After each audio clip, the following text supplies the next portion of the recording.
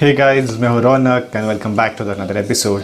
आज हम बात करने वाले द ग्रेट गैट्सबी प्रीक्वल के बारे में कि जो कि जिस निक नाम से पब्लिश होने वाली है।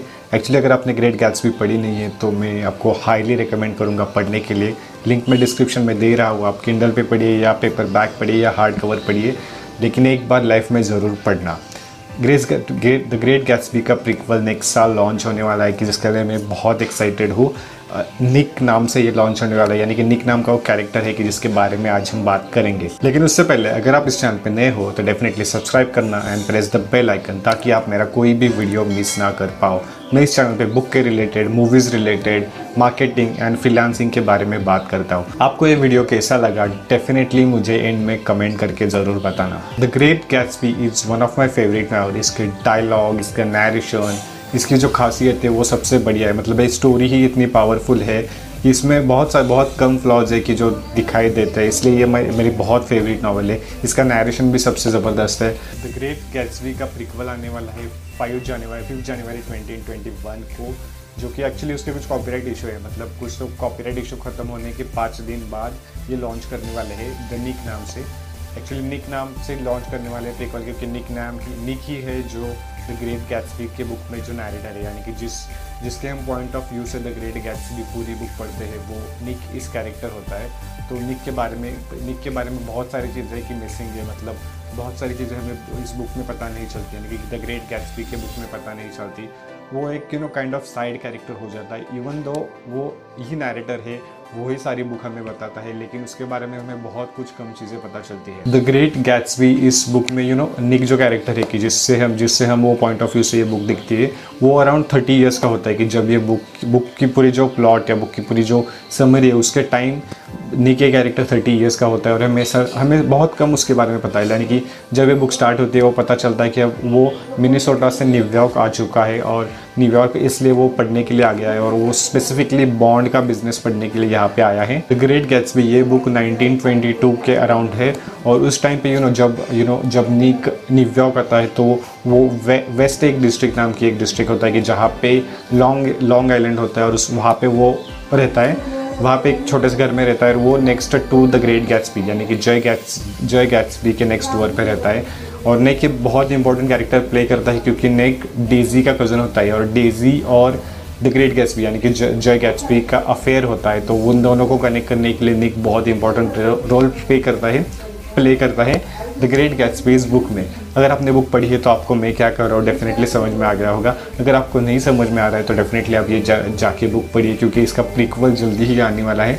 अगर आपको प्रीक्वल मिस नहीं करना तो डेफिनेटली ये बुक आपको डेफिनेटली पहले पढ़नी चाहिए। चैप्टर 2 में निक ड्रंक हो जाता है, उसके बाद वो जय गैट्सबी से मिलता है, उसके साथ एक साथ दोनों अच्छे फ्रेंड बन जाते हैं। उसके एक बिग पार्टी में जाता है, दोनों क्लोज हो जाते हैं। गैट्सबी उसकी बहुत सारी हेल्प करता है, उसके साथ हमेशा रहता है। जब उसे पता चलता है कि वो डेजी का कज़न है तो वो रिक्वेस्ट करता है डेजी को एक बार बुलाने के लिए। और उन दोनों की लाइफ में निक बहुत बड़ा कैरेक्टर प्ले करता है।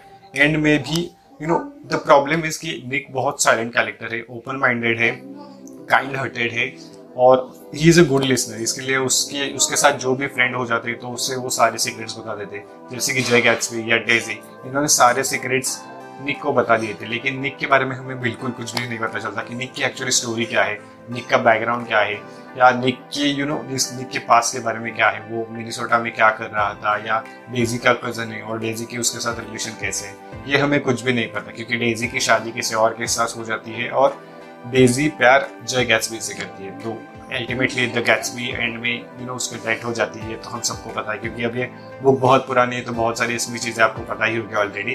तो जब एंड होती है द ग्रेट गैट्सबी तो वहाँ पर भी निक द ग्रेट गैट्सबी के फनल पे होता है, लेकिन वो अकेला ही होता है।